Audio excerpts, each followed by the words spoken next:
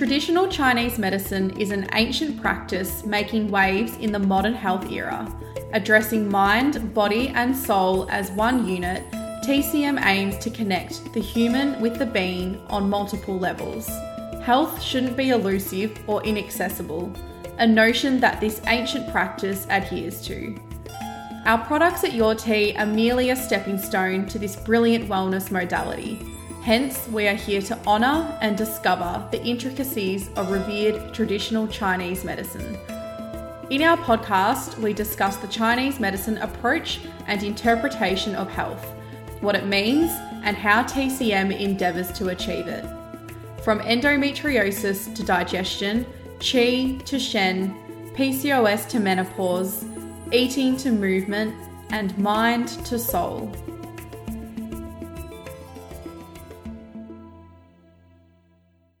Are you following the same diet throughout your entire menstrual cycle and left wondering why your appetite seems to fluctuate throughout?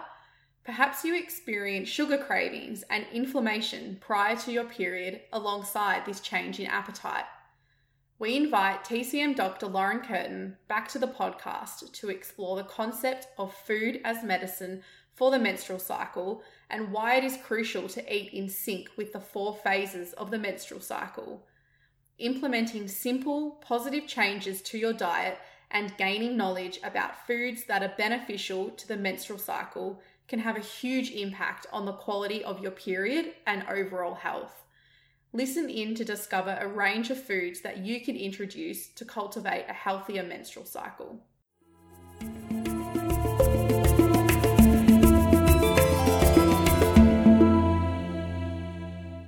We've recorded a few episodes previously on the menstrual cycle and different elements of the menstrual cycle, such as hormones and diet. So today we are going to cover eating for the menstrual cycle and for the different phases of the cycle.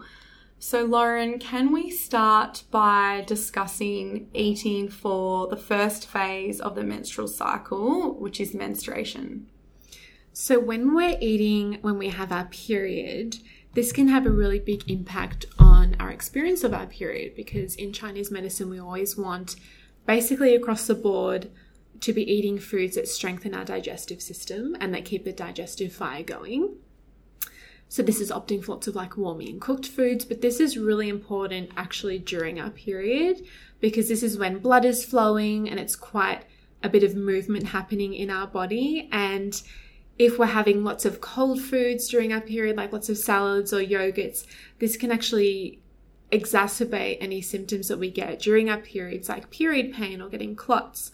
So during the period is a really good time to be having a little bit of spice, like a little bit of ginger, some cinnamon, and having lots of warm foods, like having some soups, having that real comfort food, lots of roast veggies, lots of bone broth, even some hot chocolate, like a hot cacao. Those kind of foods can be really, really beautiful to nourish your period and actually nourish the flow so it's nice and easy and smooth. And if anyone is getting any symptoms like period pain or headaches, having something like a hot cacao can be really nice because it's so rich in magnesium, and that can be really soothing and comforting during your period.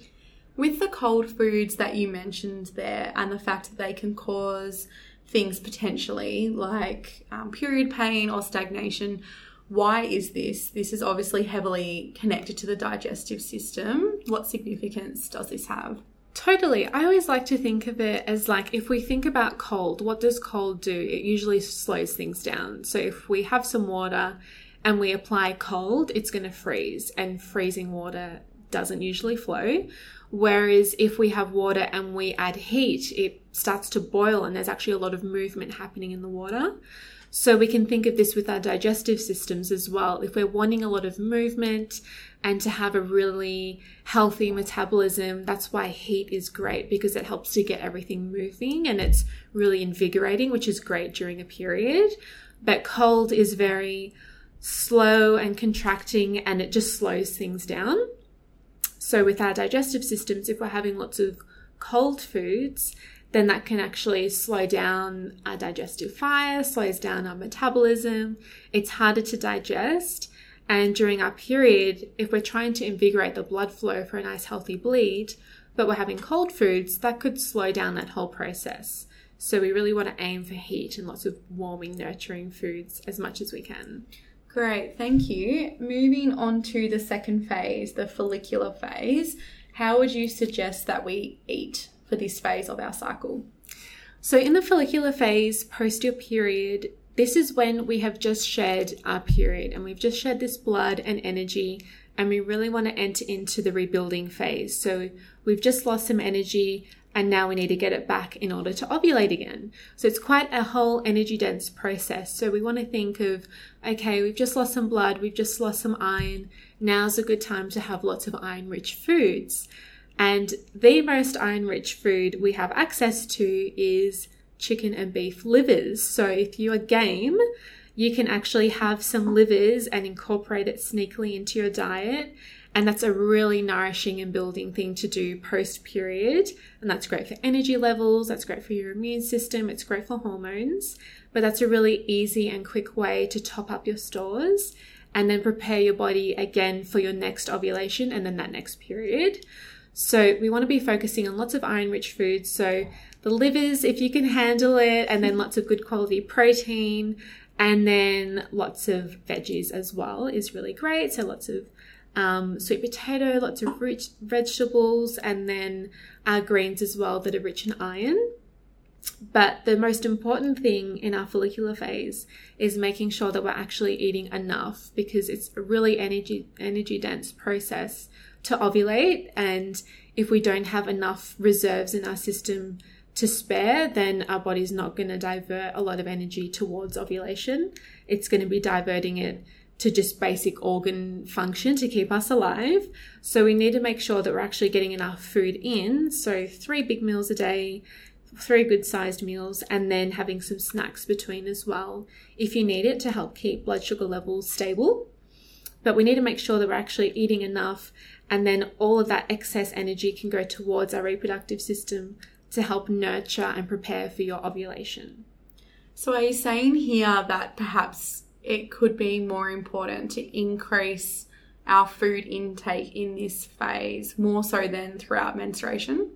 Yeah, I find that a lot of women don't even necessarily have big appetites during their period because their body is already, from our perspective, so busy actually expelling the blood. A lot of women don't even necessarily feel that hungry during their bleed, and that's okay. But obviously you still want to nourish yourself during that time.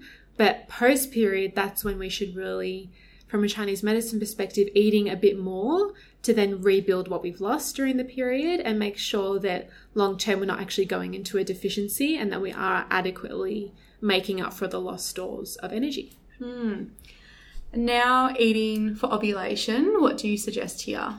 So it's really important to have lots of good healthy fats for ovulation. So looking at wild caught fish and eggs and nuts and seeds, all of that kind of thing can be really great for ovulation.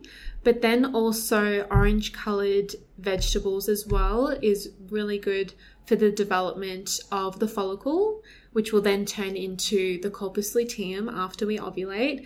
And the corpus luteum loves orange and yellow foods, and that helps to boost our progesterone, but we want to be doing that ahead of time. So lots of root veggies are great for ovulation. And then also having a little bit of spice around this time, just like a subtle herbal spice can be good, like ginger and cinnamon and cardamom, and even things like fennel can be really great because these are typically heating herbs. And in order to ovulate, there's like this surge of heat within the body, and it's like a dynamic process that happens in order to encourage that transformation from the yin to the yang. So we want to help to encourage that with a bit of heat or a bit of spice, and obviously just little bits so we're not overheating the system, but that can be quite helpful to encourage ovulation. And we use these herbs a lot to help encourage ovulation in Chinese medicine. And then as we enter into the next phase, we can tailor it even more. So for the luteal phase, is that what you were leading on to there? Yes. So in the luteal phase, that's all about our progesterone. So that's our kidney yang. So in this phase, it's important again to be eating lots of warming and cooked foods because we can often see some women that are showing low signs of kidney yang, and that reflects in our progesterone. And we need to have really good levels of our progesterone to have really healthy periods and have symptom-free periods. So if we're having lots of cold foods when our body is meant to be more warm, that can work us against us a little bit. So again, having lots of warming cooked foods, but especially during the luteal phase, this is when the liver is really active in metabolizing all of our excess hormones as we lead into our next period. So this is the time to focus on lots of liver health. So dandelion is awesome. Burdock root is awesome for liver health. And then foods like all of the green veggies, so spinach and kale and silver beet and broccoli sprouts and Brussels sprouts and bok choy, all of these kind of foods. Any like really rich green vegetable really has a strong affinity with the liver. And the more the liver can have support, the more adequately it can be detoxifying all of our hormones so that we can have a symptom-free transition into our period. And then also from a Chinese medicine perspective, the liver ensures a smooth flow of qi throughout the whole body.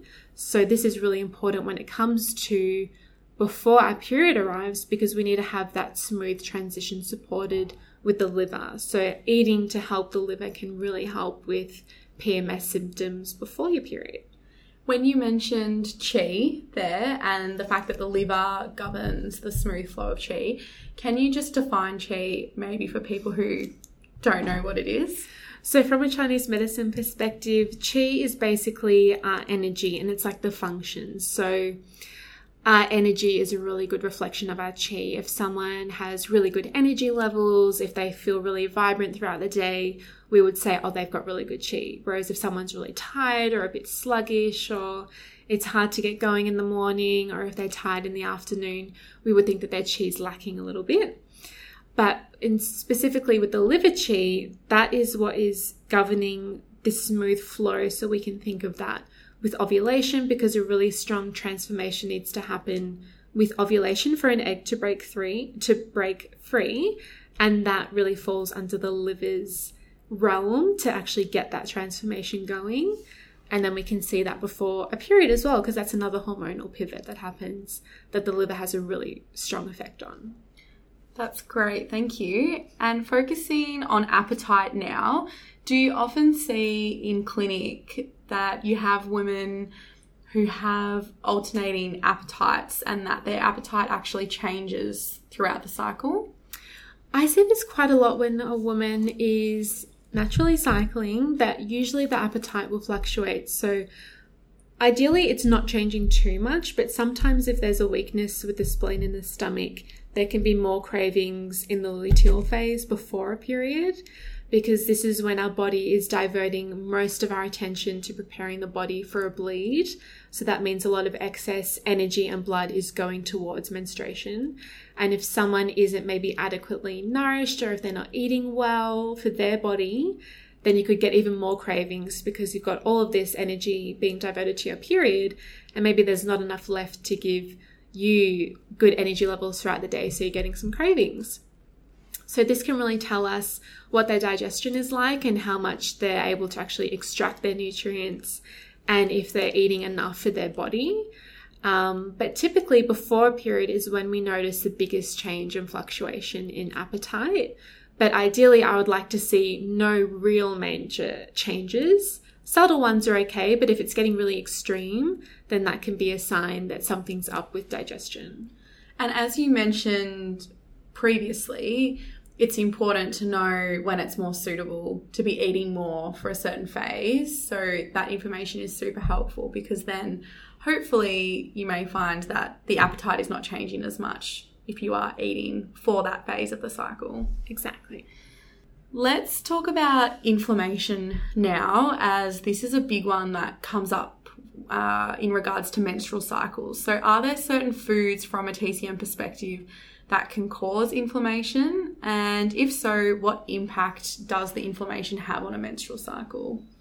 So inflammation is a big one when it comes to our periods. So typically foods that can cause an inflammatory response in the body would be processed foods, usually foods that have higher levels of artificial chemicals in them. Pesticides are very inflammatory, so if you're eating non-organic food, you may be getting a higher dose of pesticides in your system, and that can be inflammatory. And otherwise, things like gluten, dairy, and processed sugars and alcohol can be quite inflammatory for a lot of people. And inflammation is really closely linked with any PMS symptom, and especially pain. So if you're getting signs like that, if you're getting pelvic pain with your period, if you're getting breast tenderness, if you're getting headaches or migraines or nausea, if you're getting mood changes or skin changes or anything else that can fall under the PMS category, it's worth looking into your diet and saying, okay, is there some inflammation going on here? And if you're having pain, there definitely is, because pain is inflammation. And what can you do to not exacerbate that any further? So the first step would be identifying where you could be getting inflammatory triggers in your diet, and then making some little tweaks. So maybe opting for a nut milk rather than a dairy milk, or going for more goat's dairy rather than cow's dairy, because goat's dairy tends to be less inflammatory. And then not having as many processed sugars and avoiding gluten where you can have a really big impact on your period and then any symptoms that you're getting. Following on from that, sugar cravings before menstruation is also a common one that we hear about. How is this viewed from a TCM perspective? So from a TCM perspective, every flavor has an association with an organ, and sweet has a really close association with the spleen and the stomach, and that would be the earth element. So there's lots of different ways that we could look at this, because our earth element is really connected to how grounded we're feeling and our connection with others. So if we're feeling like we're not being nourished in that way, we can even show signs of imbalance with that organ system in getting sugar cravings. And then also there's the more obvious side of what our diet's like, because if our digestion is in an optimal state, then our spleen and stomach aren't in their optimal state either. And when those two organs are out of whack, we can get the craving of the flavor that those organs are associated with, which is sweet.